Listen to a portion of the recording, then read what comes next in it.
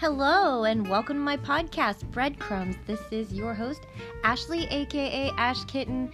And as you noticed, I have a little bit of an intro now. I'm gonna incorporate more things into my podcast, polish it up a little bit. So bear with me while I'm, experimenting with little things here and there. I just want to make it for easy listening and enjoyable for my listeners, and I want something that I'm proud of. I want to put it out there, I want something that I can be proud of. So, yeah. As you know, we are on part 8 of our interviewing ourselves. This is going to be the final one. There's not going to be a 9 or a 10 or whatever. If we don't get through these questions, then we're just not going to get through the questions, all of them. I apologize because I did say, and I'm usually true to my word on everything, but I just don't want you guys to get bored. It's just questions after questions after questions. There comes a time when, okay, I've answered a lot of questions about myself. What's the next step in learning about myself and growing? You never want to hit a plateau where you're just staying at the same level, and I feel like we're plateauing with all these questions. I feel that way anyway about myself. If you feel the need to keep asking yourself questions and interviewing yourself and getting to know yourself better, that is fine by me. You do you. That's important. That's the most important thing, is you really know what your limit is. My limit of questions is this podcast, and then I'm done. So the question that was next, I think, was among my friends and family, what am I most famous for? And I'm gonna say that it's for my writing, because most of my family knows that I write, and they always have, if they have something that they need to do, like writing, or even also making flyers or any kind of design work, then they're like, hey Ashley, yeah, we need you to do this. That and fixing computers, because anytime, especially around the holidays, because I'm always visiting family and friends and stuff, I'm like, hey, I'm gonna see you for Christmas or Thanksgiving, and then I show up and they put a computer in my hand. Fix it, please, we don't know what to do. And I'm like, oh, okay. So I'm famous for that, or with my friends and family, for fixing computers, because I always fix it. Phones, computers, technology in general. Or if something's not working, they're like, Ashley, can you take a look at it? Wi-Fi is not working. So I'm the techie person in the family. And then of course, if they need something written, then they know that, I'm the person that is able to do it. And then what else? My design work, if they need a flyer, even if it's small, a lost dog, they're still Ashley, can you make a lost dog flyer for me? Or anything, really, any kind of design work. My sister had a big birthday a couple years back, whatever, and she wanted me to make a flyer for her. And my one of my closest friends has an important job where she is head of a committee, and she has to constantly plan events and stuff. So with that, I help her and I make the flyers a lot of the time. Although I've taught her some, little tips and tricks on how to make them herself, easy ways to do some really things that look complicated, but they're not.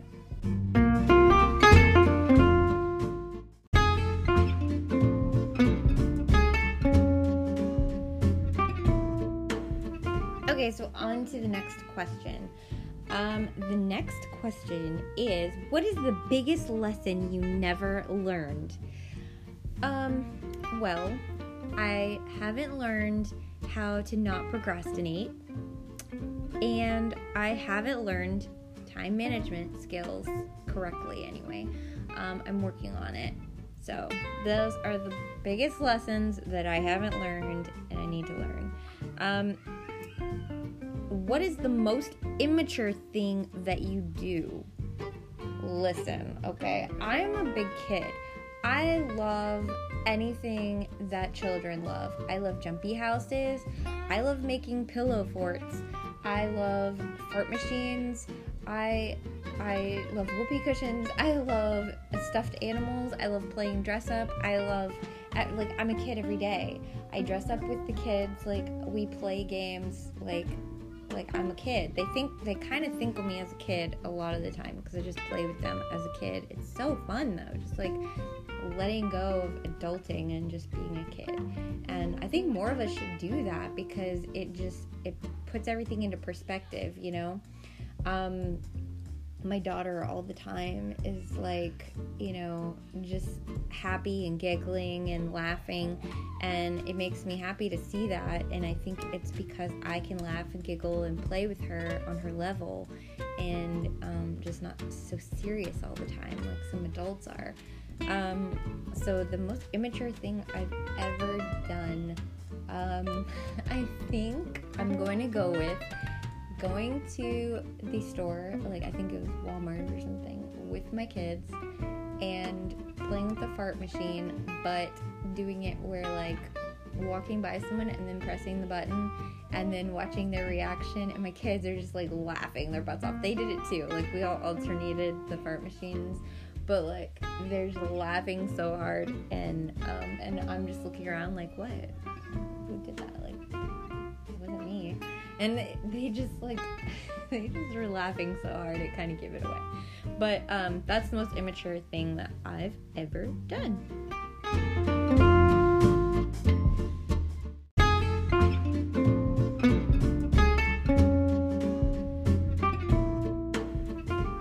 Alright, and as you guys can see, I'm splitting these up into segments now. Each question is a different segment. I don't know how I'm going to split up all the segments in the future, but I'd like to do that so that way if like you have a certain question you want to get to, boom, you can just move to that segment, or you don't want to listen to all the questions but some interest you or whatever. I should have done that the whole entire time, but like I said, I'm just like experimenting and doing different things because I want to make it a better listening experience for you guys, and that's really important to me. So the next question is, I think that I lost where I was at, so you just gotta give me like 10 seconds to find myself. Not really find myself, but find where I was at. I think that the next one is, yes. If your life was a book, what would its title be? I'm writing a book, several books actually. The autobiography of my life is actually going to be called, it's going to be called Textures.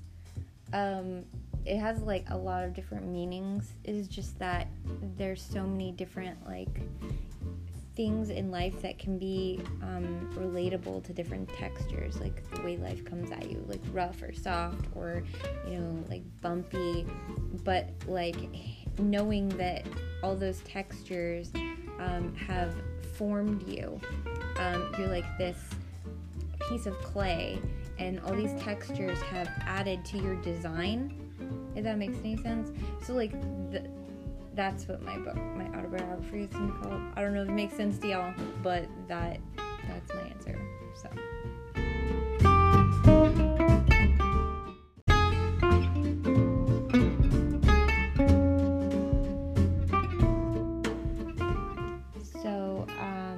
on to the next question, and it is, what's the best and worst thing about getting older?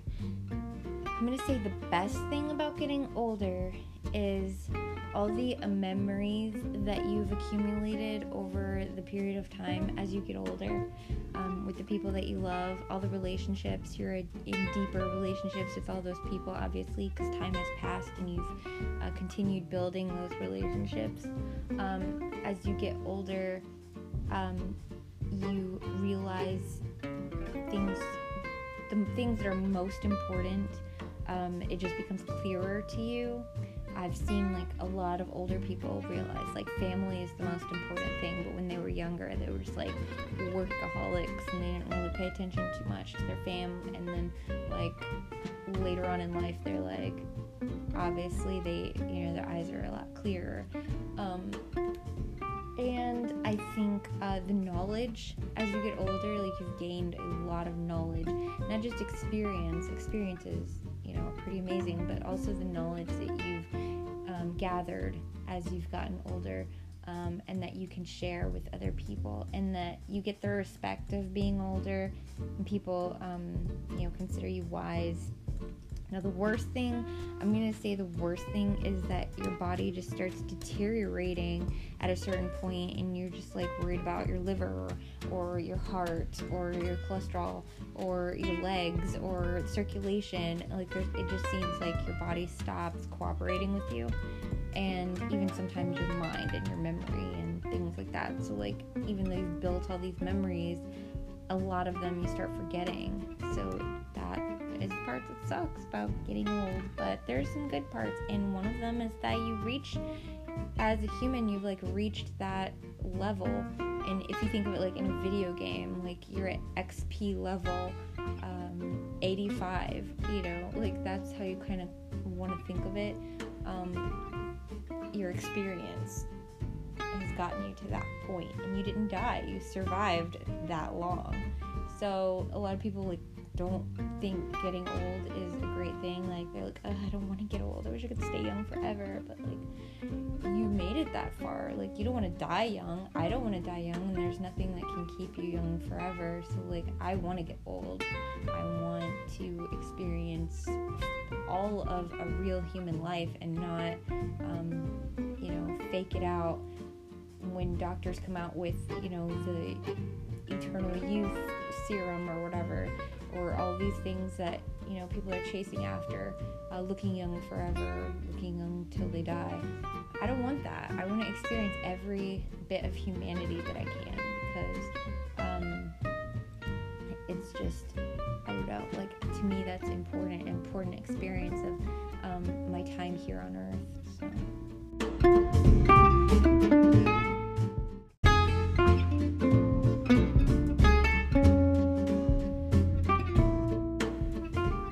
So the next question is, what's something that happened or something that someone said that changed how you view the world?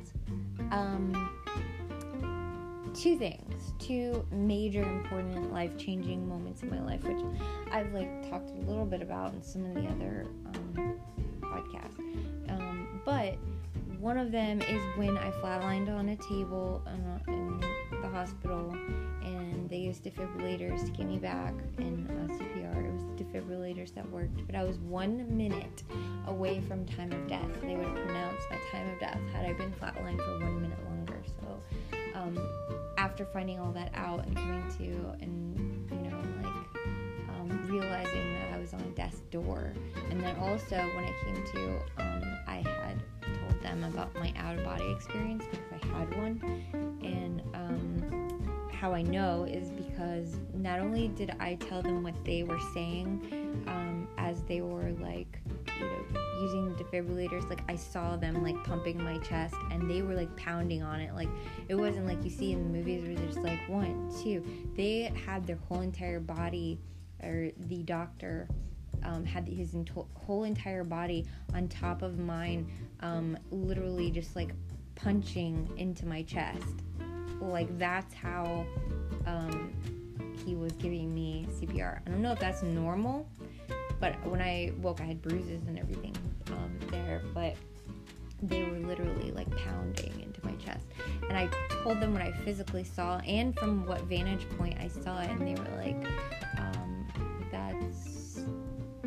that's impossible that you know this stuff. Because also I told them what they were talking about, and what they were saying about my condition, like using doctor terms that I would never know, and then like everything that I saw and the reactions of people as they were doing it, and what people were doing. Like, I have a clear memory of that, And they were like, that's impossible. You were flatlined. Like, you had no activity. Like, you were dead, almost. So I was, like, dead and brought back. So when I finally did come to and gathered myself, because, like, for a little while, I was just kind of, like, in a zone where I, like, reality wasn't real. Like, it was like I was floating everywhere I went. And that has to do with, everything that happened. But it was just, like, realizing, like, I was that close to death. Like, I literally died and came back, as close as you can to dying. And the fact that I exited my actual body tells me that I probably, like, was dead, but I got brought back somehow. So, and I believe it's because I haven't fulfilled my purpose, and God was giving me another chance, and I had a new lease on life. I changed my point of view completely. I changed the kind of friends that I hung around completely, and I wasn't, though, at that time committed to a spiritual relationship with God. I wasn't. At that point, I was like, okay, so yeah, I know that the afterlife exists because I just left my body, so, like, there's something after death, obviously, but I didn't know what it was. I just started, like, looking into all these different possibilities, and I didn't know what to believe. My family was like, what is wrong with you? You were raised Christian. And I'm like, well, I haven't bought into it yet. And I was just researching, and the more research that I did, the more I was just right back to Christianity. Like, okay, well, maybe this is the right thing for me, or the right thing to believe. And then the second thing that changed my life was when I had a God experience, and then I was like, I know to the core of my being, to the very depths of my soul, that He's real, and also not just that He's real, but that He's tangible, and that I can talk to Him, and He relates, like, He talks to me, and He's involved in my daily life, and He comforts me when I need comforting, and He's just like that Father that's always there. And I didn't have that. He's like the dad I never had, because my dad wasn't there all the time. I don't want to talk bad about my dad, though. I love my dad, but I just didn't have that in my own father. So, like, He replaced all those things I didn't have, and it filled a hole, a God-shaped hole. That's what a lot of people say. It's like you have a God-shaped hole, and God is the only one that can fill it, and it's true. Once I was able to, like, actually start having a real relationship with my Creator and communicate with my Creator and the Creator of the universe, that changed my perspective on life, and that changed my viewpoints as well.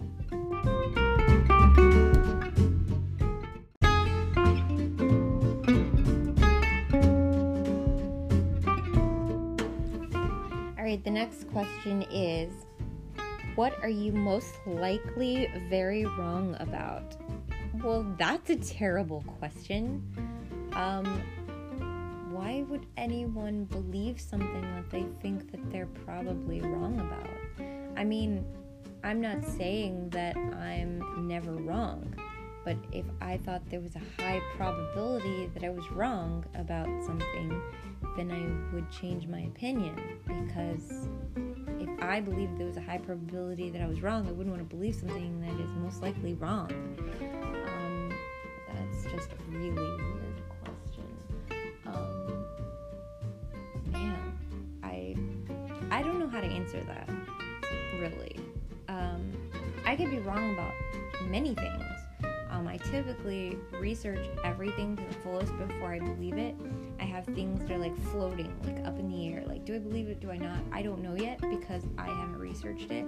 But it's, like, on my to-do list to research and find out. Because there's some theories out there that I'm like, that's interesting, but I need to do more research. So I don't have, like, it's in, that floating space where I've, like, don't have an opinion on it yet. But I don't make opinions until I have informed information. Like, I don't, until I'm informed, until I get all the details I can to make an informed decision on whether or not I believe something or not. So, like, that's a setup question.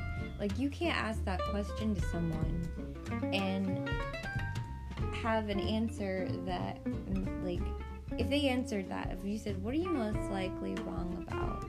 And they answered, you could easily change their mind about whatever they said, because then they obviously, like, unless they believe it because someone told them, and then they just believe it. Like, what are you most likely wrong about? I'm probably wrong about believing in this because so-and-so told me, and I don't even know why I believe it. But that's a setup question. So, on to the next one.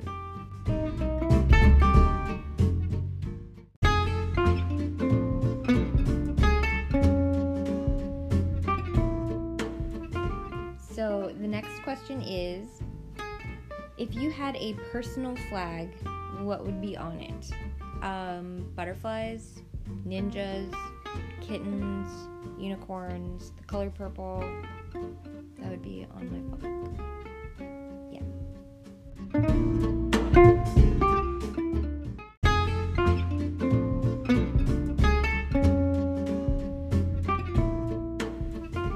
Alright, this one is a little hard.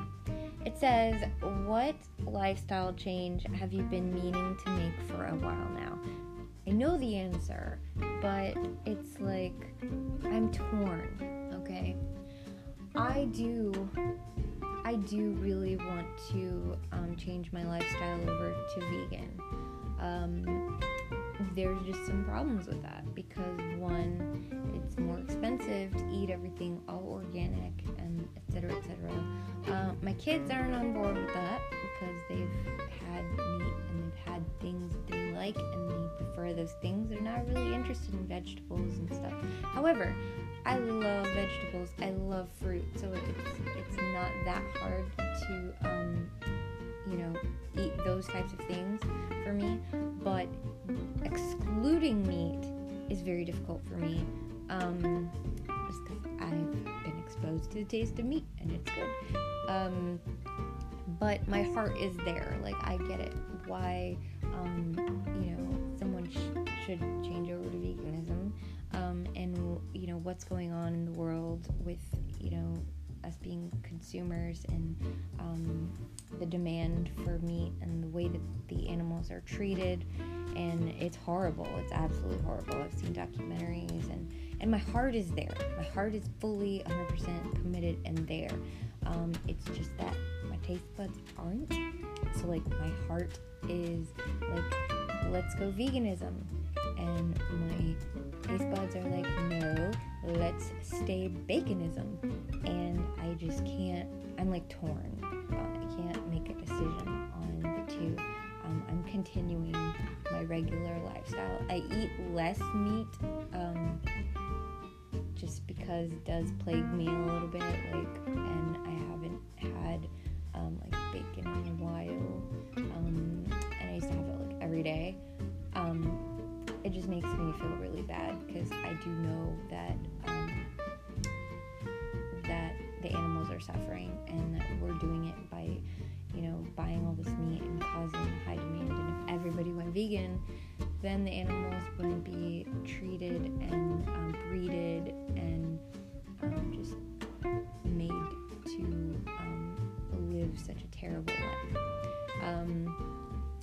I think that in the future, with technology, that we will be capable, and someone's already done this. They've grown a hamburger meat from a sample of a cow. Like, they didn't grow cooked meat. They grew they cultured meat. Like, same way with skin grafting. They were able to have part of a cow kind of reproduced through science, instead of having a live animal and cutting it from it. We can actually take one live animal and not kill it and reproduce lots of meat to the same level level and texture and etc. that is on the live animal, but like cloning, but just the meat. I believe that's actually a good solution. It sounds like terrible, and some people are like, oh, it's gonna be like, who wants to eat anything that was made from a petri dish? But it's not like that. Like skin grafting and things like that, we have come to a place in technology where anything is possible.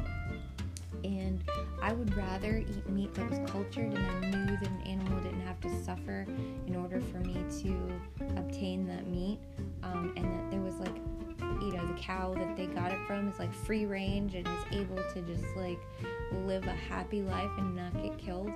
I would feel great about that, especially with pigs too, and I would feel really great about that because I love bacon, and if they were able to just make bacon as good as it is, like they were able to produce the meat that makes bacon, and culture it like that, then by all means I would just be like in heaven, because I wouldn't have to just eat fruits and vegetables and like organic and stuff. But we haven't reached that point yet where it's on a mass-produced level, but a man has done it, and he made a hamburger from it, and he said that the cost of the hamburger was somewhere between $3,000 and $5,000 because of the amount of money it took for the research and stuff. So like at this point it's unaffordable, but as technology progresses and as, you know, this will become available to more and more places and research facilities, I believe that it will start being a thing, and then no animals will have to be harmed, and people won't have to breed animals, for the simple fact that I think it would at one point in the future, maybe like 100 years from now, I'm not even saying soon, but maybe 100 years from now, it'd be illegal to kill animals for any reason, because you won't need to, because it'll be, you could buy packaged meat, and it'd be the same type of meat that you would if you killed an animal. You wouldn't have to kill animals. So that's something I'm looking forward to. But yes, before that ever even happens, I'm gonna try to switch over to veganism. My taste buds are like, no you're not, and no you're not, you're absolutely not, but I will. It's a slow process though, just because it takes a lot. It's a lot of commitment, it's a lot of willpower, yeah, so maybe in the next year or so, maybe I will be vegan.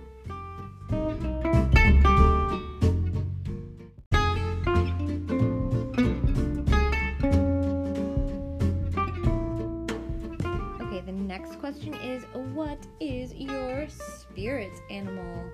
My spirit animal is probably going to be a cat. I'm not 100% sure, maybe like a jungle cat, like a lion or tiger or cheetah, or even a domesticated cat, because like I just have so many characteristics that are cat relatable.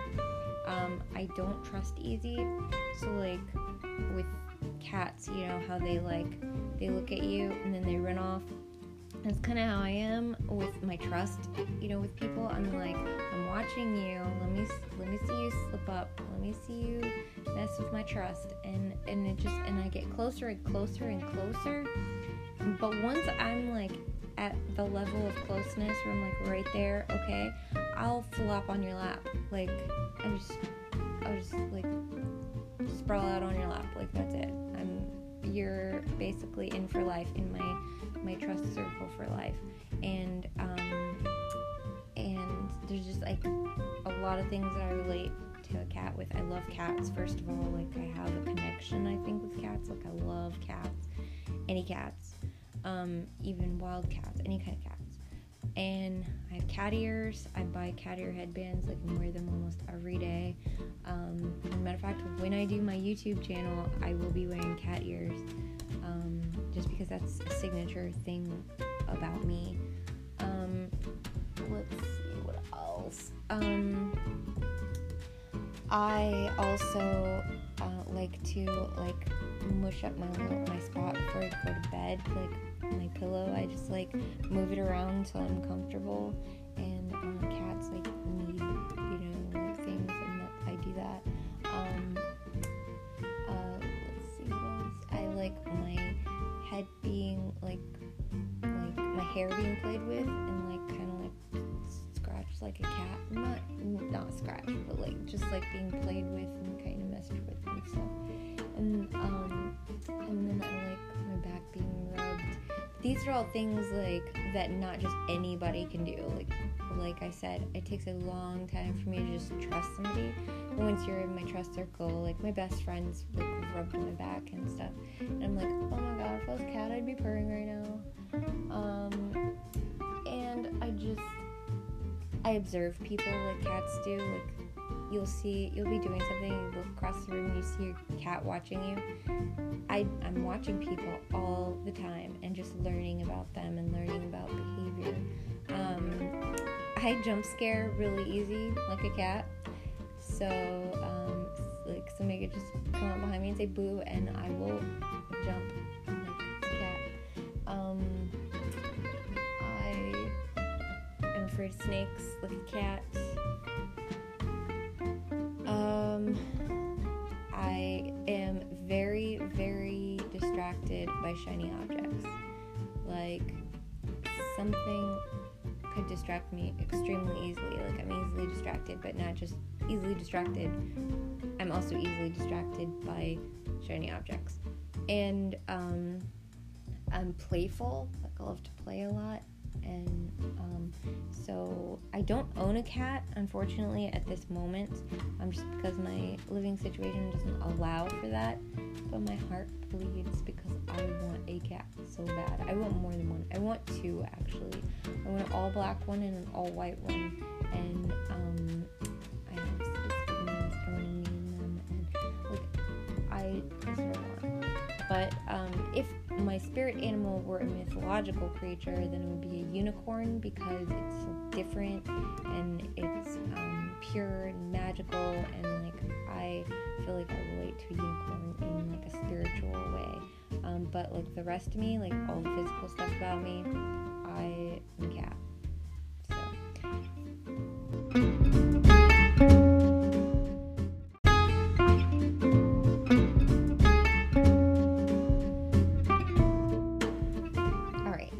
So.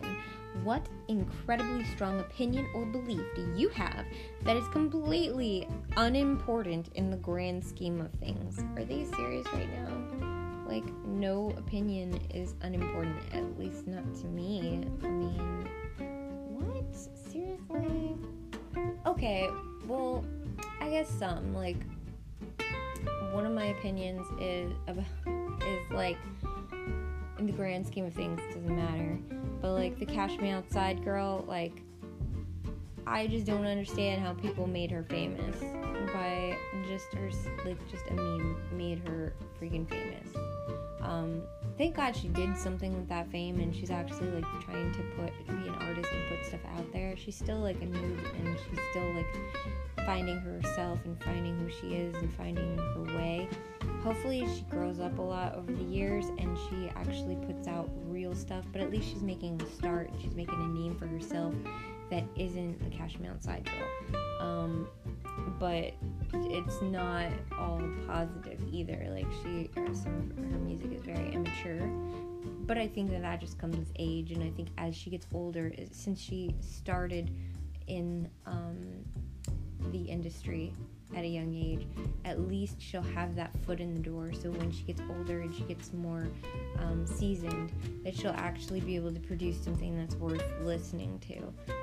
And I mean, one of her songs I like listen to on occasion. It's kind of a little bit catchy and stuff, but it's just like, another opinion that I have is like, I'm just not into, I like some rap, and I actually love lots of rap, different kinds, but it's hard for me to find a song that I like because they're all about like new chain, look at my money, look at my hoes, like all this stuff that just is like, first of all, you didn't have all this money until you became a rapper, so you're literally just saying like, that you are not making fun of people, but like putting it in their face, like, even though you're my fans and you support me and you're the reason I'm up here and you're the reason I have this gold chain, look at me, I'm better than you, I'm smarter than you, I have all of this and nobody else does. And they just like the competitiveness that they have with other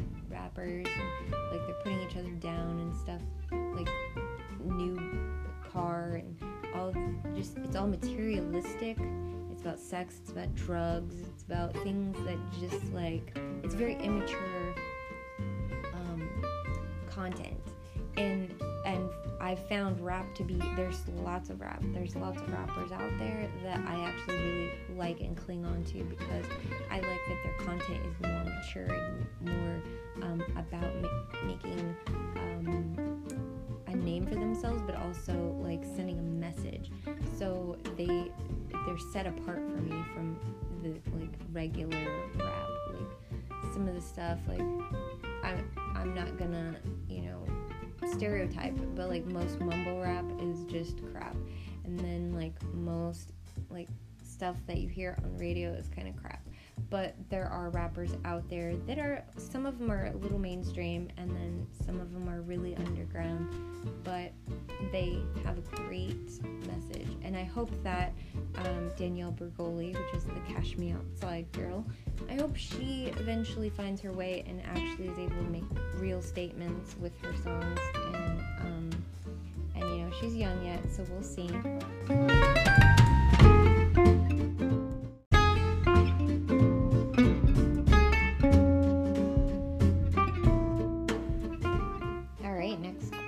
I feel like we're getting through these pretty fast, and I'm trying to make them as fast as I can, but also they're segmented, so you guys can just skip ahead if you don't want to listen to certain questions, or you have certain questions that interest you. And I think I'm going to do this from now on, is segment my podcasts, so even if they're long, you don't have to listen to everything, just the parts that interest you.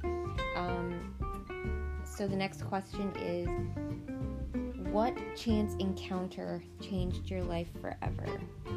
I don't believe in chance. I don't believe in luck. I don't believe in coincidences. So there isn't really any way to answer that question.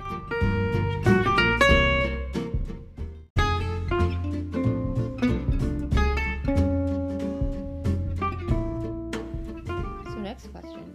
If you could have a video of any one event in your life, what event would you choose? I would choose a time where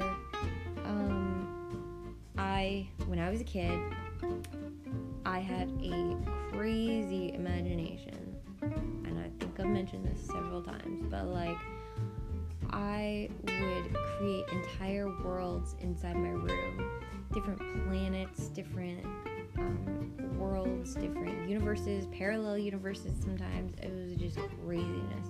And I was grounded a lot. Not that I really was a bad kid, because I really didn't do anything wrong. Like, it's stuff that most kids just do, like my kids do, and I'm like, wow, I would have been grounded over that. But like stuff like forgetting to shut the door, I was a very forgetful kid, and I just, there was a lot of things I got grounded for. So, I was in my room a lot, and I just used my imagination. I escaped my isolation through my imagination, and it was fantastic. And if I could have a video of one of those adventures that I went on, and watching myself just completely change into a character, or have an adventure in my room, like the floor was lava and I'd be hopping on my bed, like fighting dragons, and I had pet unicorns, and just like entire universes like happened in my room, and I want a video of that. I would like, if I could go back in time and videotape myself doing all that, I would really enjoy that, and I think my kids would too, because they'd be like, Mom, wow. So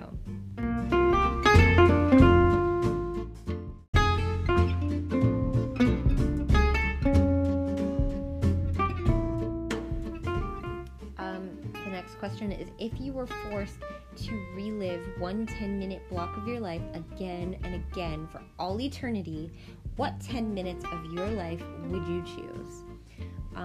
This is a great getting to know yourself question, because you're like pinpointing a specific time in your life that you were so happy in that you wouldn't mind reliving it for the rest of your life. I think that's a really good get to know you question. I think for me, it would be a time when I was with all of my family at one time, maybe family reunion or Christmas, and everyone was together and enjoying each other's company. I would relive that forever, a 10-minute block of that forever, just knowing that for the rest of my life, I was with my family, even though it would be like repeated over and over, like on a loop, and which would suck because nobody wants to live life on a loop. You want to make, choices and keep going. But if you had to choose, or if I had to choose any time to loop my life and set it for like 10 minutes on a loop, it would be those moments, that moment when like people are opening their gifts and happy and hugging and everybody's together and loving each other. And that is my answer to that question.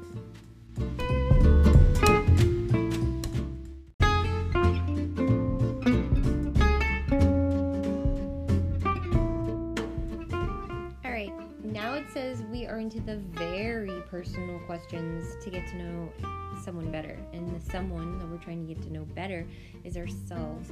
So these are supposedly like the deeper questions. We're gonna see. This question is, how do you hope you'll change as a person in the future? That's a great question.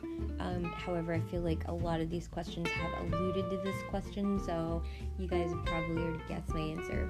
But in the future, I do hope that I'm not procrastinating anymore, and that I have better time management, that I am a better person. I just try every day to be a better person. And I hope in the future that I accomplish that I like get closer and closer to just being the best person that I'm capable of being. I think that another thing that I would hope changes is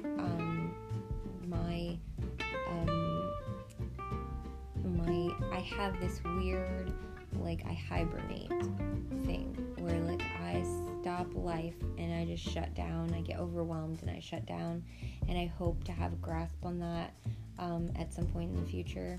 I have a handle, like kind of a semi-handle on it now, but I'd like to really have control over that, and I believe that I can. I believe that it's possible. Just, that is something that I want to have control over. And also my dermatillomania, I hope that I can have more control over that issue. And overall, I just want to be a better person in the future, and I think that everybody in the world has room for improvement, and the only perfect person was Christ, and I just want to be a better version of myself every single day. So I hope that in the future, the changes that I make, like the little changes that I make on a daily basis, add up to being a big change in the future, and that I'm a lot closer to, or even the best version of myself that I could possibly be. That's my goal, is each day to get to, closer and closer to that level.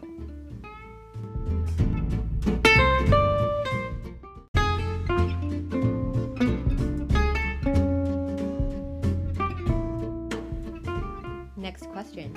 What keeps you up at night? Oh my gosh. My phone keeps me up at night, and that is embarrassing to say, because I would get the right amount of sleep that I'm supposed to get if I wasn't playing on my phone at night, but I do, and I get caught into a YouTube hole or a Facebook hole or a Snapchat hole or a chat hole, and I'm sitting there like, I should be sleeping right now. It's like 1 o'clock in the morning, but I can't stop watching or listening or texting, and it's like, yeah, it's like an addiction probably at night, and like I kind of am like, oh, well, I just have insomnia. No, if I put my phone up and away, I would be able to go to sleep at a normal time. On the days that I'm completely unplugged, I call it my hibernation periods, because I'm completely unplugged from technology. Like, I don't even watch TV on those days. Like, I'm living life, like, naturally, like, go outside and play with the kids, and those days are really happy days for me. Like, we go places and stuff like that, and I do that even on days that I'm plugged in, but I'm more aware, and I just feel like I'm living life a little bit better on days that I'm unplugged. And I can't completely unplug. There's just no way. I can't give up my phone or technology. I can't. But I do think that it's important on those days that I unplug, that I'm experiencing life and really experiencing it, not through a camera lens, not through Facebook, but I'm actually experiencing it. And I feel like on those days, because I don't actually have my phone on me for like 2 or 3 days at a time, it's like sometimes I can't even find it after I've done like my fast from my phone. I can't even find my phone. I'm like, where the heck did I put it? So like even sometimes it gets extended a couple more days because I can't find my phone. So, but then like for those days I'm like fiending for it. I'm like, where could it freaking be? I need my phone. So I'm not experiencing life to the fullest on those days because I'm just like panicked at trying to find it, and then I'm like, oh my god, it probably got stolen. But then it didn't, because I know that whenever I do these fasts, like I put my phone somewhere and I know that I'm doing it. Like I'm conscious of doing it, but I just don't remember where I put it. And usually it's like somewhere I hide it from myself because I don't want to see it out of the corner of my eye and be like, oh, let me check Facebook. No, I like try to really truthfully just completely unplug, and my phone dies during that time, so there's no way to call it and hear it ring from wherever it's at, and the whole like GPSing my phone, it's in the house, like it doesn't give you exact location in the house where it's at typically, so like kind of leads me in the direction that I know it didn't like get taken out with garbage or something, but it gives you the last place before it died, and sometimes I let it die before I put it up, so then that's bad, because then I don't even know where it is. So those days I get great sleep, I feel great, I'm more energized, and so I try to unplug as much as I can without like affecting other things. Like that is how I connect to my family and friends and certain people, so I can't give it up completely because then I would be disconnecting from them. Like there are family members of mine that only communicate through social media, not even phone call. Like, so I can't even pick up like a dial phone and call this family member or these family members. Like they literally only have Instagram as their like main source, and then they have other social medias that you could like possibly get a hold of them on, but like Instagram's like the main one. Like if I want to get a hold of her, it's gonna be Instagram, or she doesn't answer the phone, she just Instagrams. So and then I have another one, just Snapchats, that's it, or like Facebook Messenger, that's it. Like, and you can FaceTime with her, but only on Facebook Messenger. So like I can't completely disconnect from those people because they're close to me. So I do what I can, and I manage it how I can.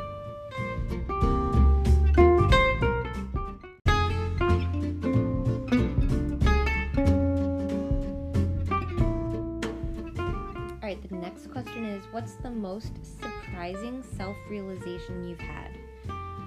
Oh boy. Okay. So, this is really good question.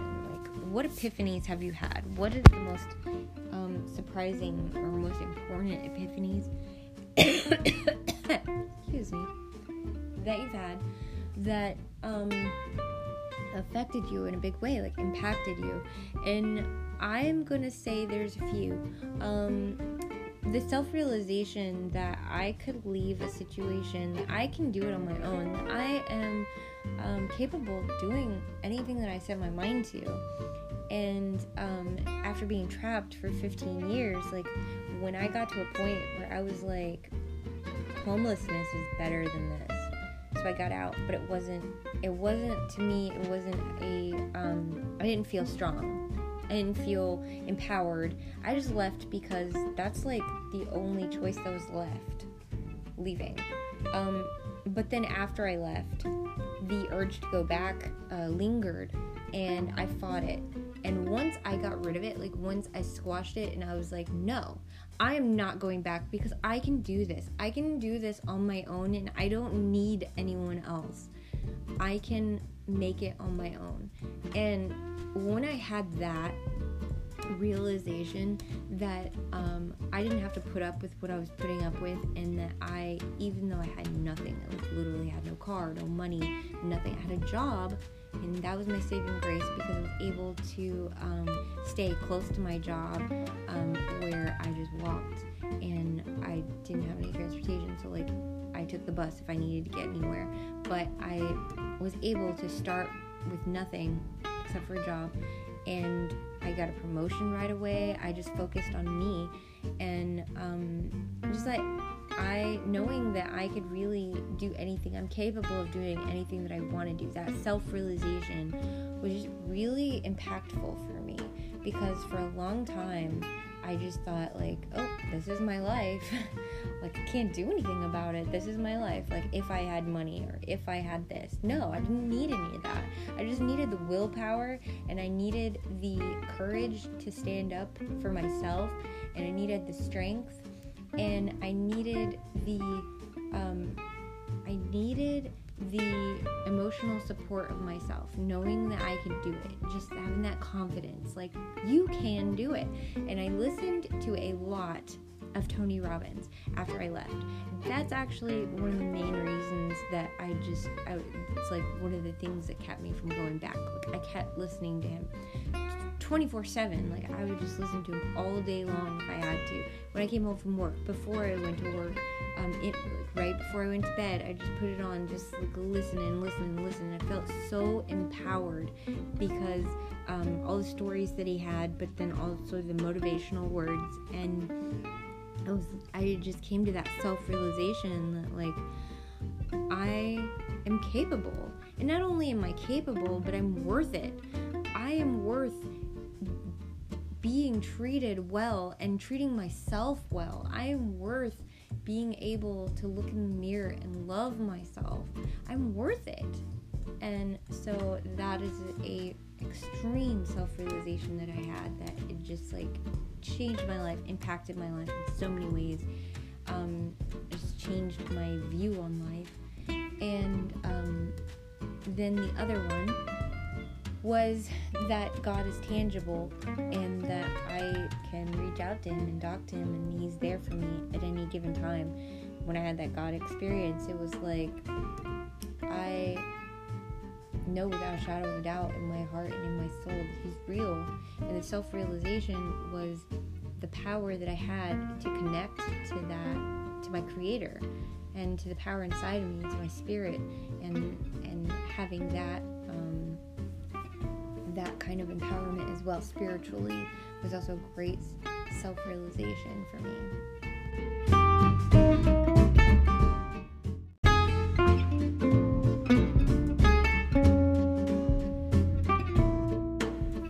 Okay, next question. What's the most illegal thing? What's the most illegal thing you've ever done? Oh my god, really? I don't know if I want to put this out there. Alright, guys and gals, I ran a red light. Yeah, it's pretty bad. But, like, I don't remember doing it. That's the crazy part. I have a picture, like, play-by-play of, like, and they also sent me a link to a video where I can watch it, in the mail, where, like, without a shadow of a doubt, that's my car and my license plate, so it, like, most likely was me. But I also have a bad memories. Like, maybe somebody was driving my car at that time and point, but I don't know.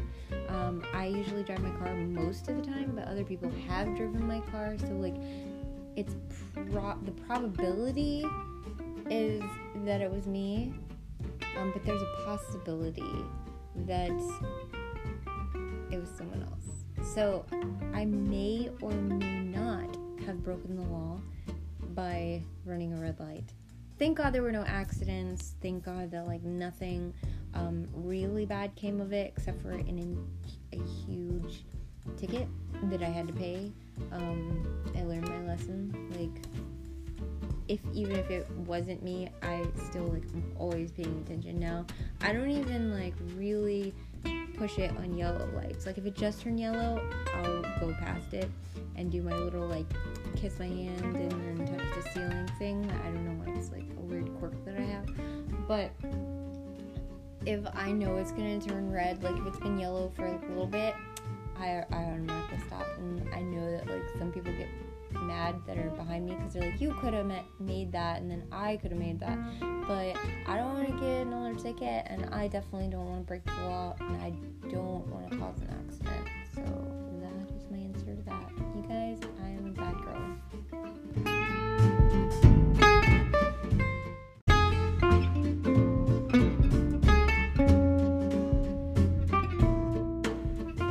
Alright, next question.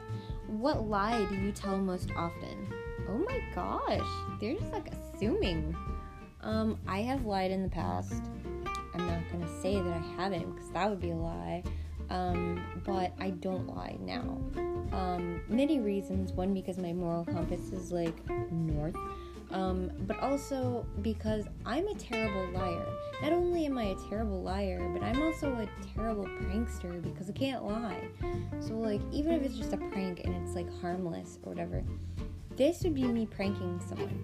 So like, someone would be like, okay, it'd be a really cool prank if you like told somebody that their car was like towed or got stolen. So go tell them that. And this would be me telling them that. Your car was stolen? Just kidding. It wasn't. Don't think that. It wasn't stolen. It was just gonna be a prank. I'm sorry. That would be me doing a prank. Like, it wouldn't work, because before they even could react to their car being stolen, I would have already told them and spoiled it, and it doesn't work. So when people do pranks, they leave me out of it. I'm just terrible at that, because I just don't want someone to believe something that's not true. And it just eats at me for like even that half a second. I'm like, no, I'm just kidding. I can't do this. And so it's impossible for me to lie. However, I'm not gonna say that I haven't omitted the truth, because I have done that before, or like kind of told people what they wanted to hear, or just like agreed, just for the sake of agreeing and not arguing, if it's not that important to me to argue over. Or if, like, for instance, with my ex,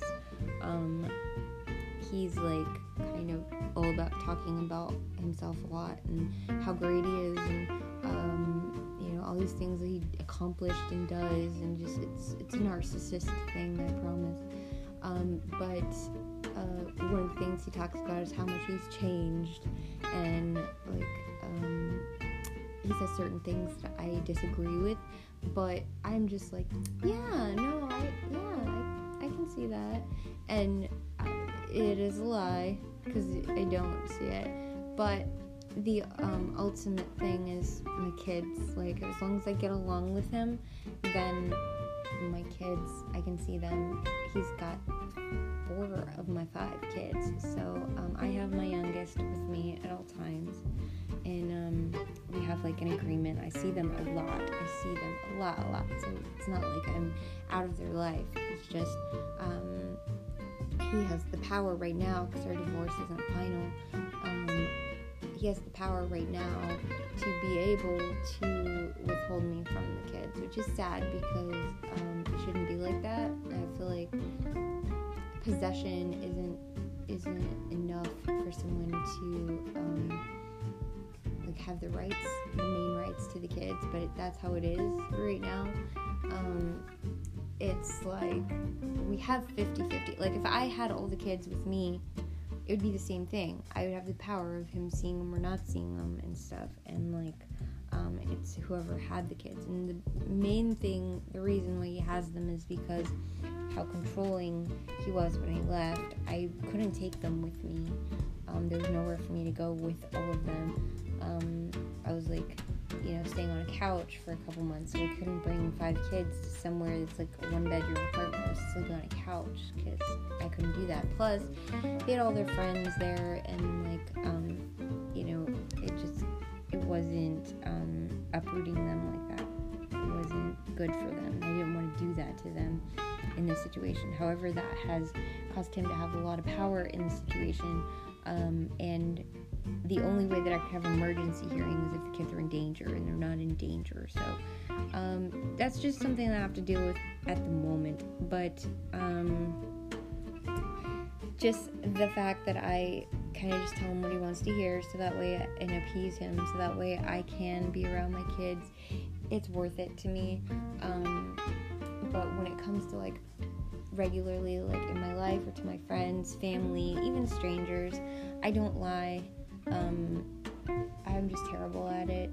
I start laughing or smiling, or like, it's as easy to tell that I'm lying as Pinocchio, like, because his nose grows. Like, you could just read it all over me that I'm lying. And if I got away with it, which there are a few people that I could get away with it with that are naive enough to even not even pay attention to my laughing and like just trying not to give it away. There are only a couple of people actually that wouldn't question it, and that's mainly because they just have a deep trust in me, and believe everything that I say. So, and I don't like breaking that trust. I don't like breaking trust at all. So like, a lie is breaking trust. I don't like that. And when I have in the past lied to those people, immediately I just come right, like 3 minutes don't even go by, and I'm like, I'm so sorry, I lied, and I feel like a horrible person, and I can't do it anymore. Yes, this happened, or whatever it is. And no matter if it's like incriminating me and I'm getting in trouble, it's worth it for me to tell the truth and not lie, because it doesn't work for me anyway.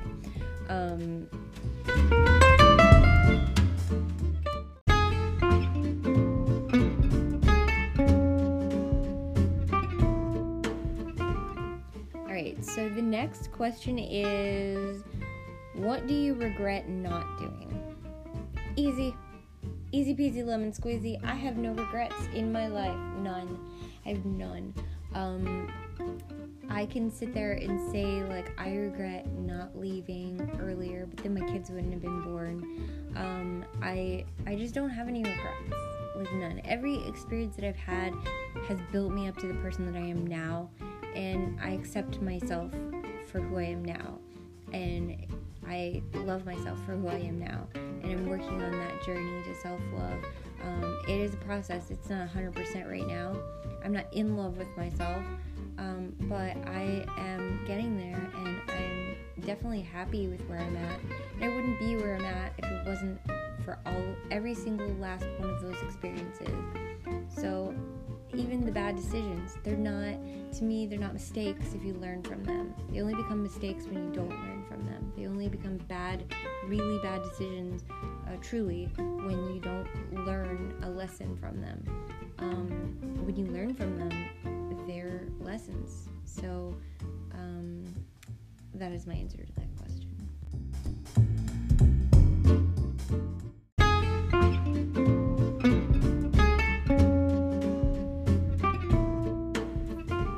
What gives your life meaning?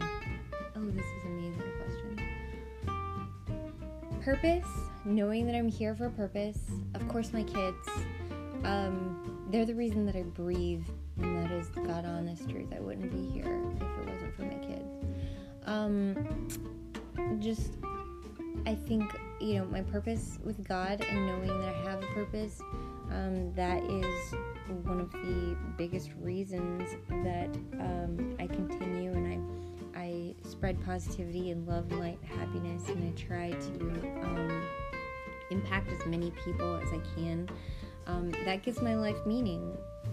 Helping people and changing their lives, and even if it's just smiling and having them smile back, that's something that added to someone else's day, and that gives my life meaning.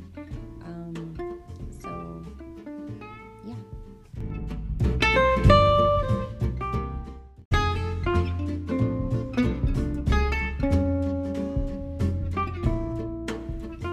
I think that last question is really important because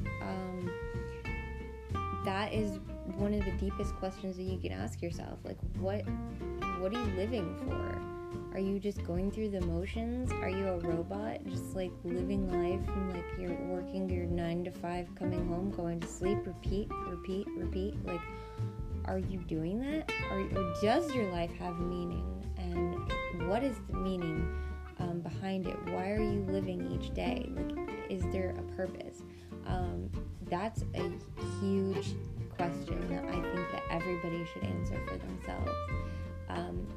I definitely know my answer is very important and integral to who I am as a person.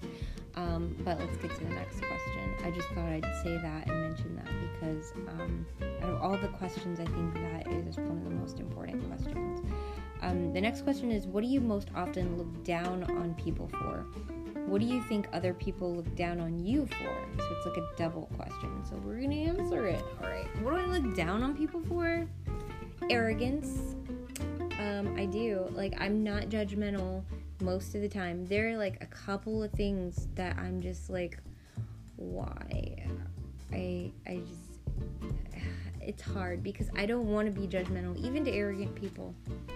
But it's just something in me that just like cringes when I'm around someone who's like so full of themselves. And deep down, I realize and I know that someone who's really truly arrogant is actually has issues that are far beyond what most of us actually have, and that wall around them is so built so high and so wide and so thick. The reason why is because their heart is so fragile. And you don't get that from, being around them, but that's the truth. That's their wall, and that's why you can't see it. So it's hard because when I'm around someone, my initial reaction when they're arrogant is just like, oh my God, please, God, save me from this person. But I also, like, part of me is like, okay, no, you can't just give up and giving up love, light, and happiness just to the people you want to give it to. You gotta give it to everybody, right? You can't just be like, okay, I'm only gonna give it to the people who are sad, or just to the people who are depressed, or just to the people who are having a bad day. No, you gotta give it to the people who don't even think that they need it, because they need it more than anybody else. When you kind of like created this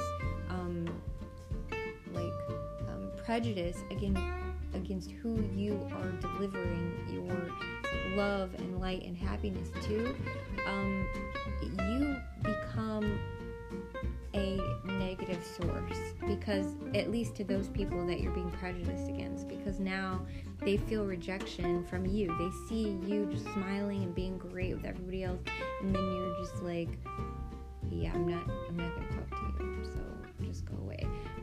That's hard for me. That's one of my weaknesses, and that's something that I'm going to try to improve. That's one of the things that I'm trying to improve daily, is not being judgmental to people who are arrogant or, very, have very narcissistic qualities, or even narcissist. Like, I'm still trying to spread love, light, and happiness.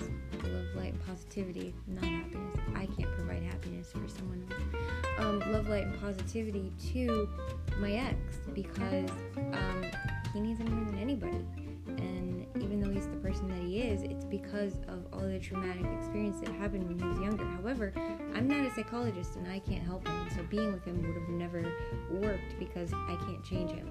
But I can impact his life from afar. I can be a friend, and it's hard because of all the things that he's done. It does like cause some judgment. I roll my eyes sometimes at the things that he says and stuff, but I still try to be civil. I still try to spread happiness or spread positivity, and I know that in some way it makes a difference. And then another thing that I look down on people for, anybody who could hurt somebody intentionally, especially a child. That just, to me, or even animals, that to me gets to my heart. And it's hard for me. It's really hard for me not to look down on those people and not to judge them. And I know that that's like a flaw, because even Jesus wouldn't judge people in any way. He would never judge. But like, that's hard because it breaks my heart to see, somebody bully somebody or hurt somebody intentionally, especially a child. And I know that those people are broken in order to behave that way. I know that those people are broken, and they need love, and they need positivity in their life. Whether they reject it or not, they need it. But that's the hardest for me. It's hard. And then people who are really, really negative and just are constant negative, that suck the positivity out of my life. And there are people that do that. Go to my podcast on the positivity account. That would be, really explanatory of the concept. But people who take away a lot from my positivity account, I don't look down on them though. I just don't go around them as much, or around them, some of them I completely delete out of my life, and I love them from afar, and I do pray for them and hope that they get better and stuff, but so I don't really look down on those people. But the two that I do is the arrogant and the people who intentionally can hurt someone, especially children. So I'm trying to live a judgment-free life, but it's difficult with those two things. Those are my weaknesses on judgments. Other stuff, I don't get, I have friends that are strippers, I have friends that are prostitutes, I have friends that are preachers, I have friends that are preachers' children, which most people are very judgmental of, believe it or not, because of the things that they do. I'm not judgmental at all to any of those stereotypes or people at all. I believe that everybody has their faults, and some people end up on a life path because of the choices they've made, and that they need somebody in their life to help them realize that they can actually turn that around and become a better person. And sometimes they feel like it's hopeless and they've gone too far in that direction. That's just how their life is the rest of their life. And who am I to judge someone like that? Those are personal choices that they're making. However, they're not intentionally hurting someone, so it's easier for me to level with those people and really empathize with those people. But somebody who's intentionally hurting someone, I'm just why? How could you? Why would you do that? But then I know that the people who are the most hurt are the people who hurt people the most. So I do get it. I understand. But I still have judgments. I still look down on those people, and I'm trying to fix that. So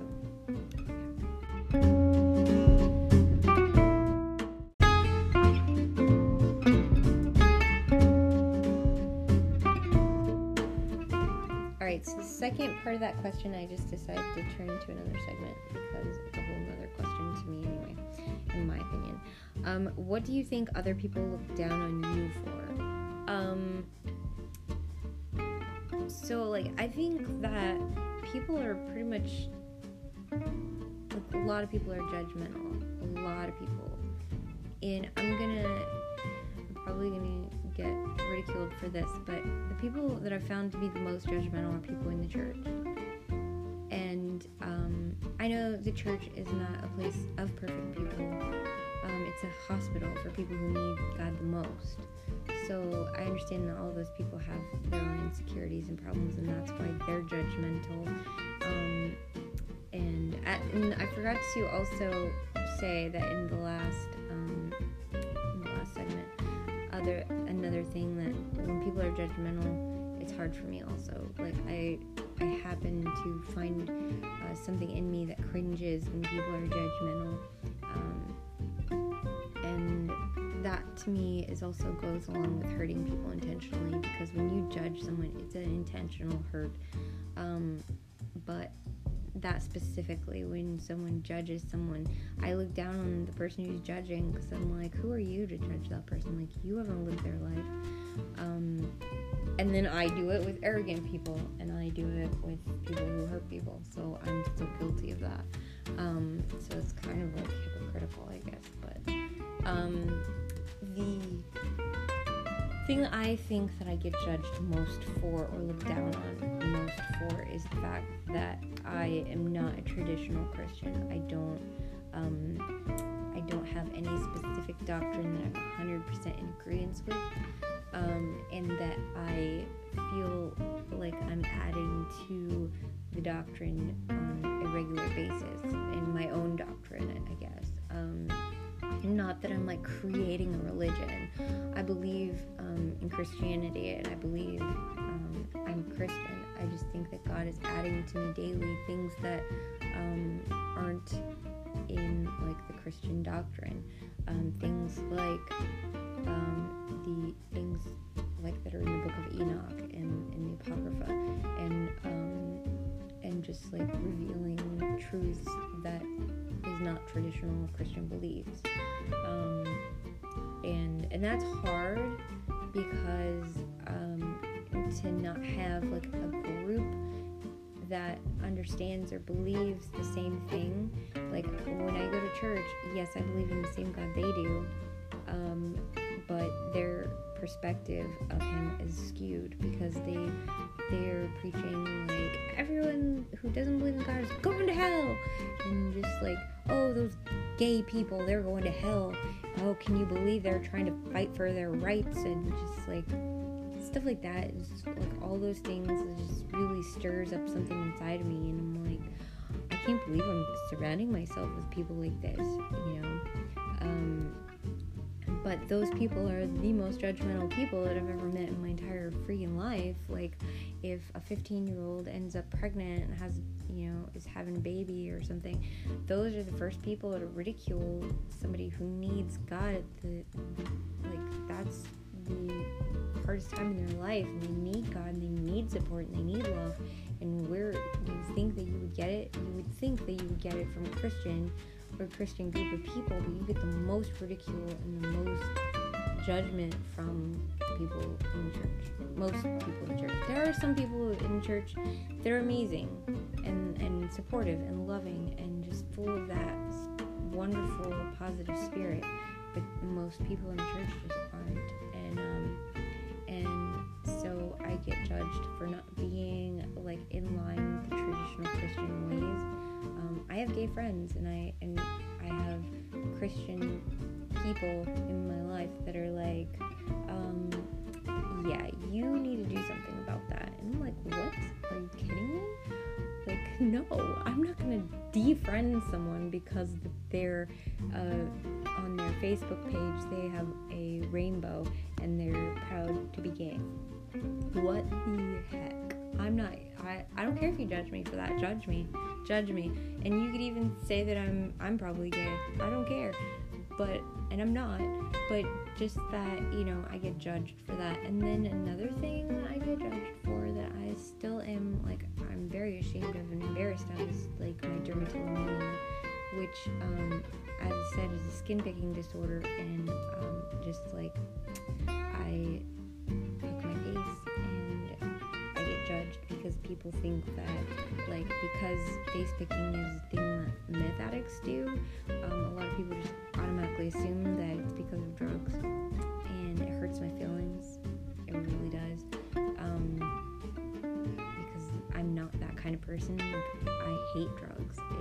My moral compass would steer me way clear of drugs, but it just hurts that they automatically assume that and think that I'm that type of person. And so those are like the things I get looked down on for, you know. And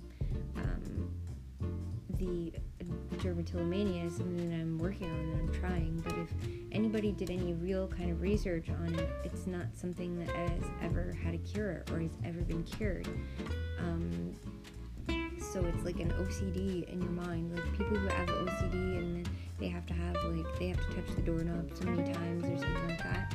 It's actually in line with that. It's in the same category, and it's in the mental health disorder book of mental health disorders.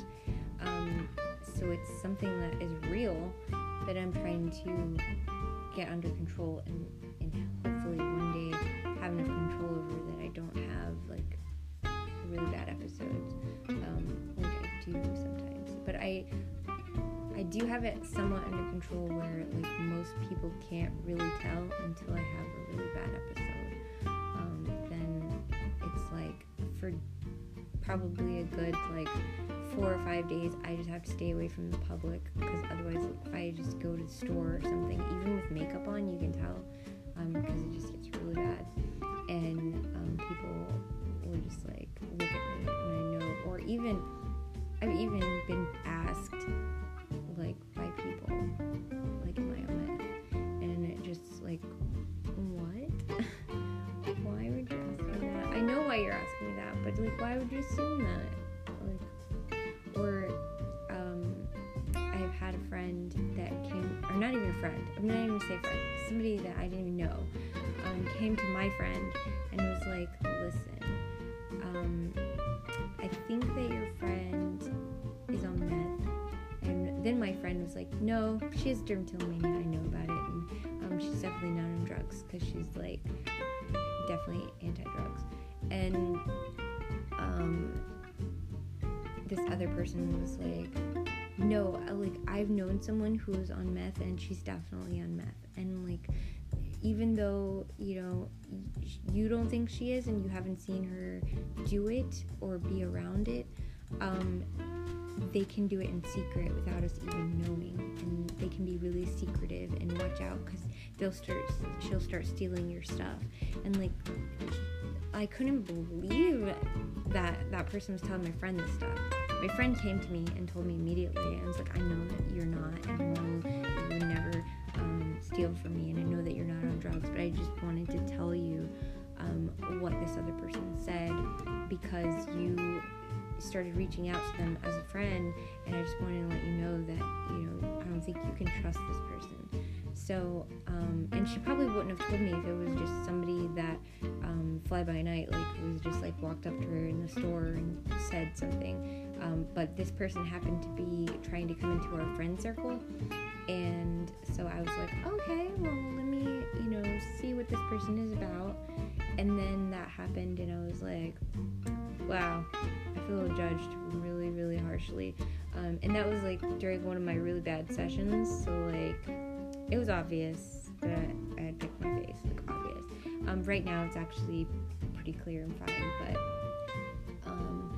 there's just times where I get like super, super stressed out, and like when I lost my keys, I almost caved and did it like really bad, but what kept me from doing it, because I lost my keys the day before yesterday. What kept me from actually picking my face was looking for the keys. Like I just kept looking and looking and looking and looking and looking, and then I was just so exhausted from looking. There's no way I would have had energy to pick my face. So, and I know that sounds like disgusting and horrible and like absolutely repulsive to even talk about, but that is like something that I'm even usually ashamed to talk about. So I'm like kind of proud of myself that I'm actually saying it on a podcast where like other people are going to hear it. But I'm trying to fix that. But that is definitely something that people look down on me for, and then the fact that I'm just not a traditional Christian. I can't subscribe to that judgmental mentality.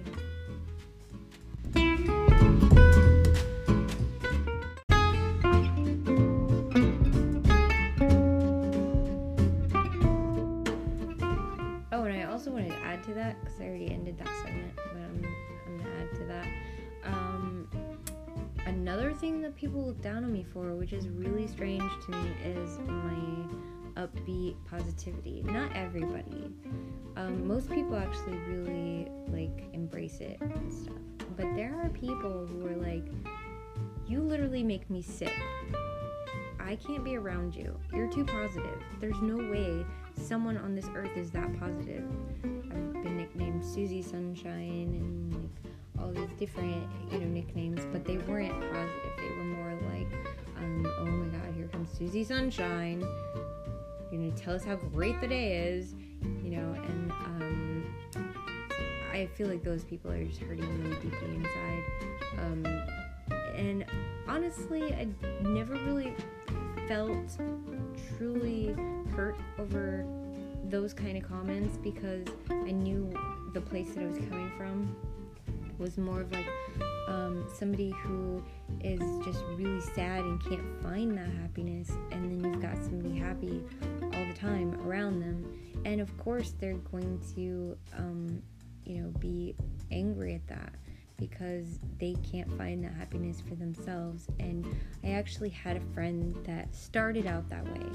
She started out hating me, and she was like, it was somebody that I worked with, and she's like, you're too positive. I can't be around you. I can't work with you. Just stop. And all the time. And I was like, I'm really sorry that you feel that way. Like, is there anything I can do to help you with what you're doing? And if I was singing or something and she told me to stop singing, I would stop. Like, I was respectful. But I didn't stop my positivity. As time went on, she is definitely somebody who had like her wall up, like majorly wall up, so high, so thick, so wide. It was just unbelievable. But as time went on, she saw the consistency of it, and she saw that it wasn't fake. But at first she did. She thought it was fake. She's like, you remind me of like those kids from Barney that are always like, guess what we're gonna do today? And it's like, it's all fake. Just stop it. Just stop pretending. Cry for once, or just be upset. And I'm like, I'm a person. I have feelings. I do cry sometimes. I just don't let myself stay in a negative space. Like, if something happens, it's sad. Of course I'm gonna grieve. I'm not going to, like, if somebody important to me dies, I'm not gonna be like, oh, well, the positive thing is that this person no longer, has to work anymore, or I'm not that would be like horrible in my opinion. I do say things like, well, at least this person's in a better place, and and stuff like that, but I still grieve their loss, and I still miss them, and I still have sadness for them being gone, but I don't stay in that negative place for very long, and I think that's important, that we still experience those feelings. We don't just like, oh, nope, even though somebody died, I'm just gonna be really positive today. You can't do that, because you're a human being and you have to experience those emotions, but you don't have to stay there. You don't have to like really place yourself in that downward spiral of sadness. You can just like absorb it and release any negative energy that you do have inside of you, because death or loss or something really tragic happening does fill you with negative emotions. There's no way around it. Unless you are a narcissist or a sociopath, you absolutely are going to feel something. But I just don't let it consume me. You can, take your time with grieving, and you can take your time with releasing those emotions, but at least they're being released and not being held on to and marinated in. If you marinate yourself in it, you're just going to be miserable. So this person, over a period of time, started getting to know me and knowing what I was really about, and actually another person started attacking the positivity, and it's really funny that this person was like, excuse me, shut your mouth and don't you say a word about Ashley. Do you understand me? I'll punch you in the face. And I'm like, whoa, there does not have to be any kind of physical confrontation on the account of me. But it was nice to see that person had changed their viewpoint on me and then was willing to defend me. And that's the kind of person that she was too. Was like, once you were in that inner circle, she would like fight anybody for you. She was like just savage. But then the other person slowly also got to know me and realized it wasn't fake. So sometimes like the first impression of my positivity is a little alarming for some people, or overwhelming, and that's because they're not used to it, because this entire world is the programming of everything that we see on media and even the news. You turn on the news, it's just all negative. There's like nothing positive. Every once in a while you'll see something positive, and it's only because they couldn't find anything negative. It's true.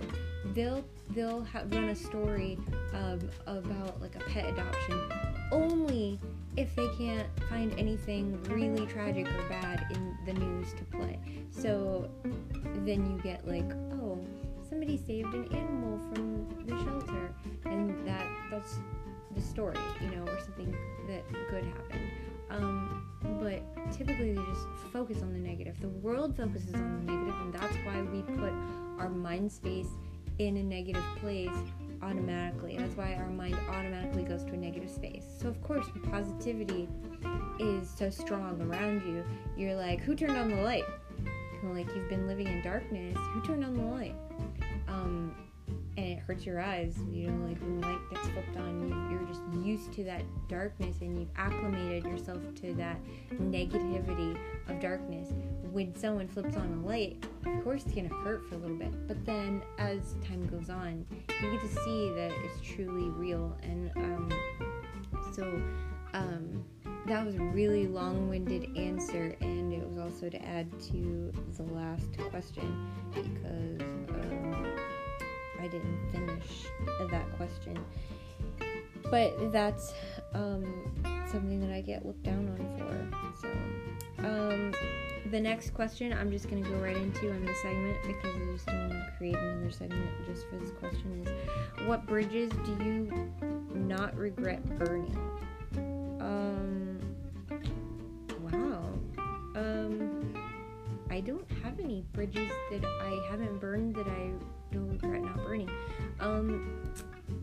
Anybody who's in my life that's negative and truly negative and takes away out of my positivity account so much that I can't, replace it, they're out of my life. Like, they are from afar. I pray for them, and from afar I'm like, I hope and pray that this person finds the light, but it's not me. I'm not the light for them. But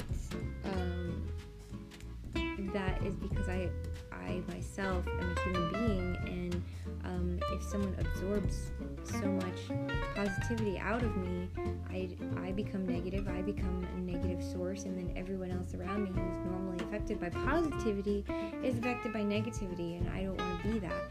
So I do have to get rid of those people. But I would say that I don't burn bridges with those people. I just slowly let them float away out of my life without them realizing that they've been excommunicated. I don't completely excommunicate them to where they could never contact me, but they don't really feel the need to, because I don't play into their negativity or their drama. For instance, I have a friend, or some people I have to block completely because they're persistent and they just won't stop. That happens. But I have a friend who is... Okay, hold on a second. I'll be right there. One second, okay? I have a friend that is always having dramatic things happen, and just really full of drama and negativity. And if it's not one thing, it's another. And I have tried to give my advice. I've tried to give a piece of myself to explain that it's the choices that you're making that these things are happening. That these things are happening to you. So okay, hold on a second, okay? Alright, that was my daughter. She's trying to talk to me, so I'm gonna finish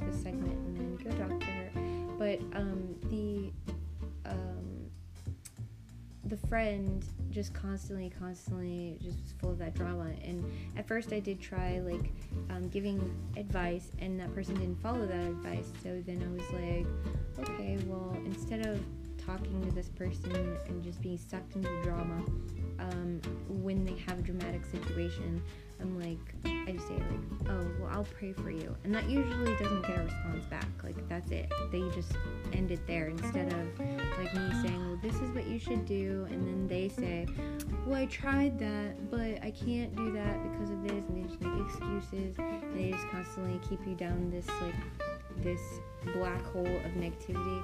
And I can't do that. So I just, instead, and it's because I'm an empath, I invest my feelings into it too.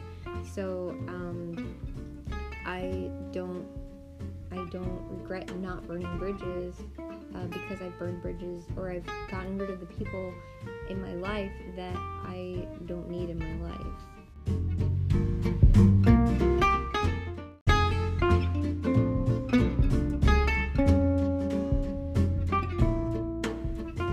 Okay, I only have 4 questions left. I had to take a break and talk to my daughter, so I'm glad that I only have 4 questions left, because I can spend some more time with her. And then I'm done. Like, after these 4 questions, we're done, and we can move on to the next part of our growth. And so that'll be tomorrow, though. I'm not going to spend any more time on it today, just because my daughter really needs me to spend some time with her. So the next question is, what are you most insecure about? It would definitely be the dermatillomania, the skin, picking disorder. I think that's really it, because I'm not insecure about my personality at all. I am very outgoing in public and stuff like that.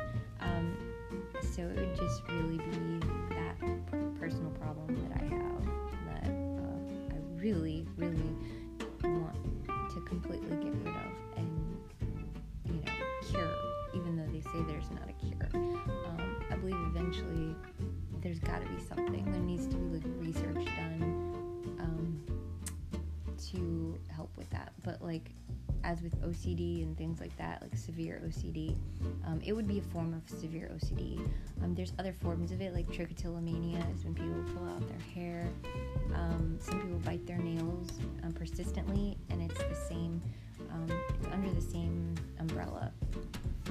But derma is skin, so that's what happens to me. And the sad thing is that my brain tells me that I'm fixing it. Like, when I pick at my face, it's not because I want it to look bad. It's because my brain tells me there's an inconsistency here and you need to fix it.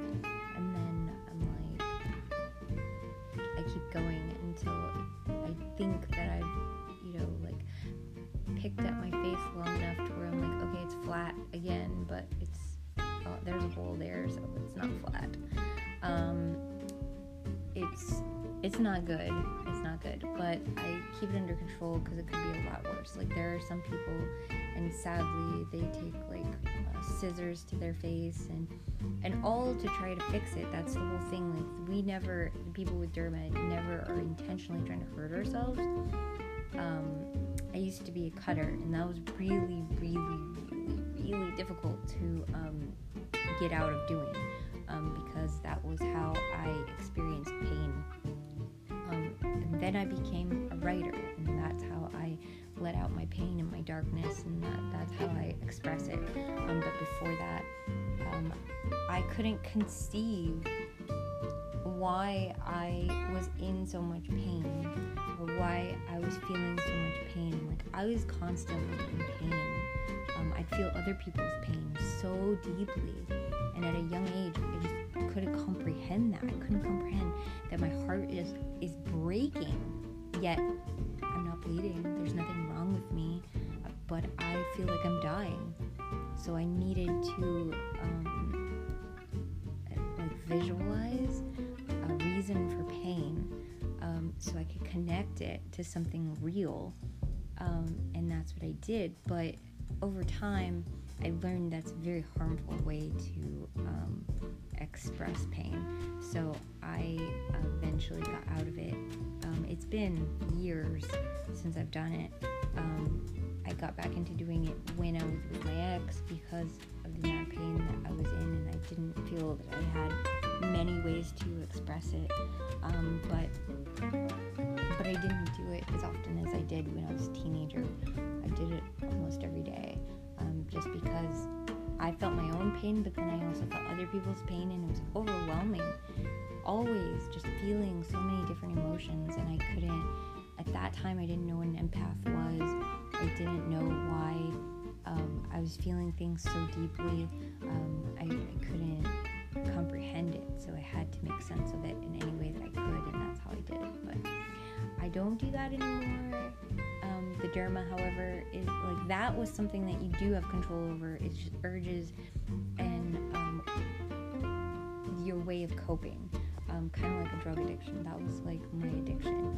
But this is actually something that I don't have complete control over, and you can't like remove your hands or your face, from your body. Like, I could remove all of the sharp objects out of my home, so I knew that I wasn't going to do it, and get myself sober from it. I guess you could say the word sober, but to stop doing it, abstain from doing it, and it worked. Eventually, I learned, like, by writing and doing different things, that I could be free from it, and I was. But I don't think derma is something that I could ever be free from completely, because it's a severe type of OCD that I've had it since I was a little kid, and I don't understand it completely, but I do remember when I was like 4 and 5 years old doing it. Not on my face though. I had a spot in my ankle that I just kept on picking at, and I remember when I started school that I bled through my socks, like on the ankle part, and people were like, Ashley, you're bleeding, and I'm like, oh, and it was just something I didn't even realize I was doing, kind of thing.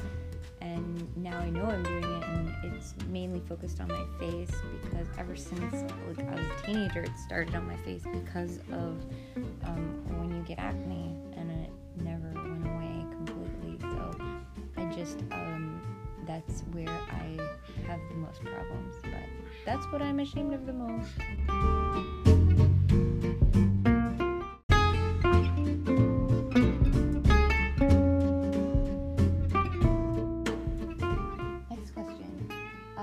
How do you get in the way of your own success?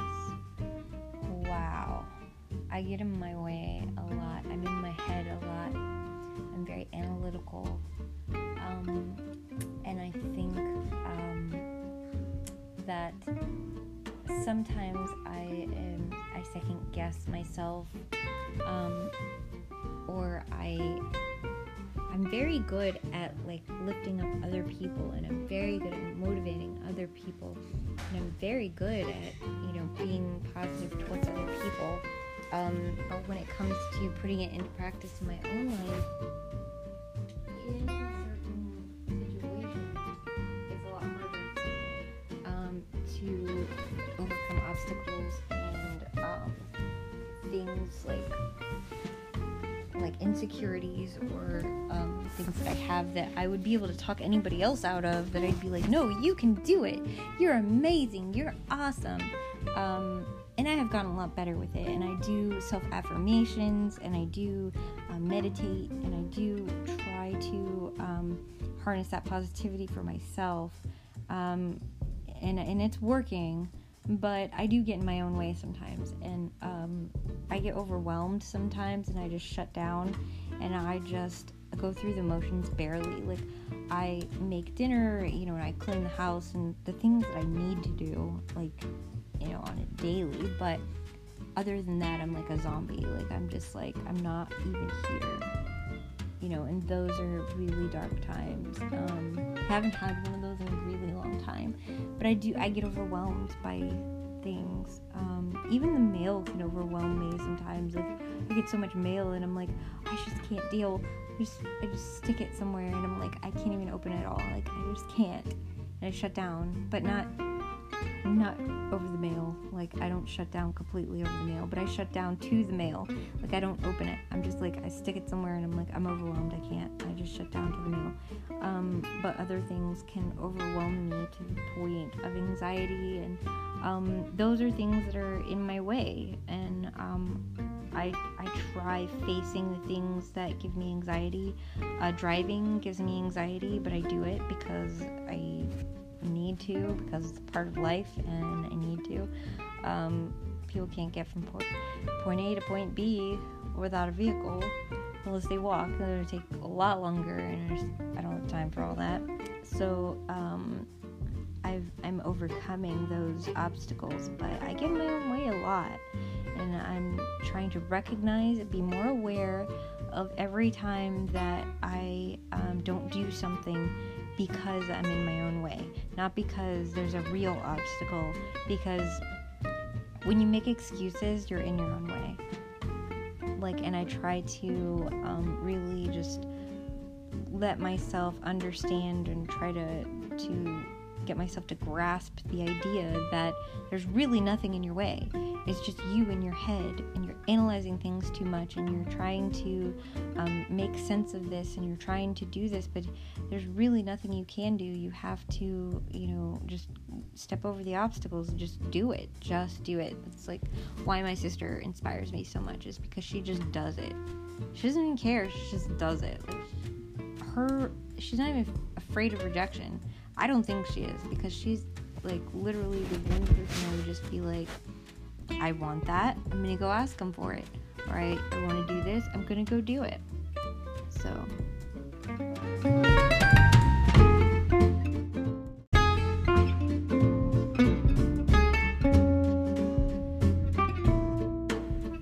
alright, the next question is, what's one thing you did that you really wish you could go back and undo? Again, I have no regrets. I don't wish that I could undo anything, so bad question for me.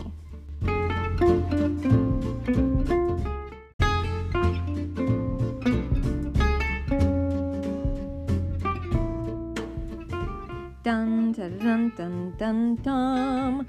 We made it to the last and final question. Thank you so much for bearing with me through all of this. So this final question is, what are you afraid people see when they look at you? Now, I feel like I could take this question two ways. One is, what are you afraid people assume and what they think they see when they look at you? So that's going to be the first way I answer the question. And then the second way to answer the question would be, what are you afraid people will see that's really there when they look at you? So, like, what are you afraid that you're not hiding well enough, So the first one, what am I afraid people assume and they think they see when they look at me is, as I've said before with dermatillomania, I'm afraid when I have bad episodes, people will assume that I'm on meth or drugs, and even though I don't have the erratic behavior or the other parts of it, the picking the face for most people is to them that's the telltale sign, and they're like, yep, meth addict, and it's like, why are you judging me? So that's the answer to that one. And the answer to the second part, which would be what am I afraid that they'll actually see inside my soul, the darkness that I have. I have some kind of need for darkness. I love supervillains and ICP. Sometimes I listen to them and that's not positive because they're talking about killing people. And I read books on serial killers and just I don't know, part of me, it's just a small part of me, but it's the part that I get out in my writing and the part that I express in my writing, but it's there and it lives there, and I feel it's this dark little monster that I love and I take care of and that I cherish, but I'm afraid for it to be let out into the world, not just because it's dark, but just because like I want to protect it too, because it's part of me. It's, you know, I can't have the good without the bad. Even though the good outweighs the darkness, like the light outweighs the darkness, there's still some there. I wouldn't kill anybody, or, you know, there would never be any of that, but it's just like the intrigue of listening to the stories and being kind of mesmerized. Like, for a period of time, all I did was just read about serial killers and just like darkness, dark things. When I started writing poetry, it was the darkest things that I've ever written, and it was like just because the first time I ever really expressed myself through writing, it was like a purge of darkness, you know, purging out that darkness. And a lot of people didn't understand it, because one of the poems that I wrote was about like cutting, and it was about like dark, because I was transitioning from like cutting into writing, you know. So I knew that I wanted writing to be an outlet for me, but I was writing about the darkest things that I did, which was cutting. So that got into the wrong hands, and people thought that I was suicidal, and I ended up being like Baker acted and stuff over that. But I think also that I have a little bit of craziness inside of me, like things that, and that's part of the darkness. It's like a crazy, like I have an alter ego, and it's like Harley Quinn-esque, and she's a little crazy, you know, and like I'm afraid people will see that too when they look at me. Not necessarily look at me, but because like no one could tell that just like from looking at me, but like seeing inside my soul. So, and that is the last question, and I will have an outro in just a second.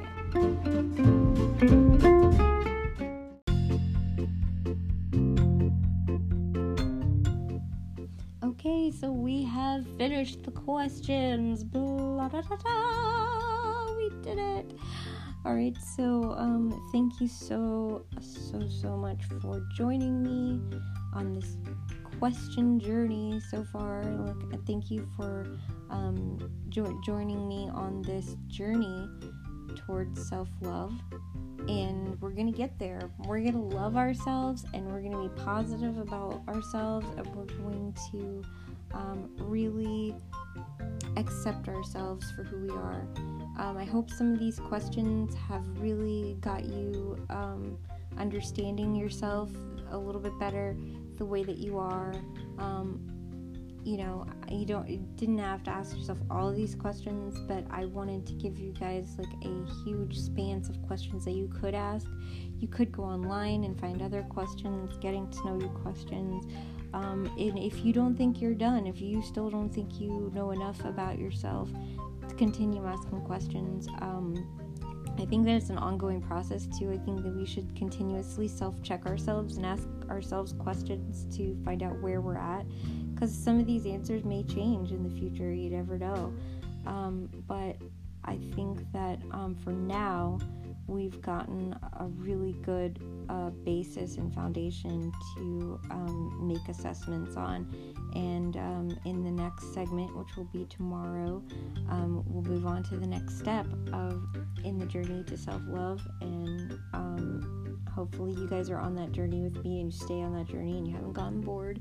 Like I said, I'm trying to make improvements to my podcast to make it more easy listening and a little bit more accessible, and just a little bit easier for you guys to navigate and stuff like that. So hopefully you guys bear with me and stay with me while I experiment with different stuff.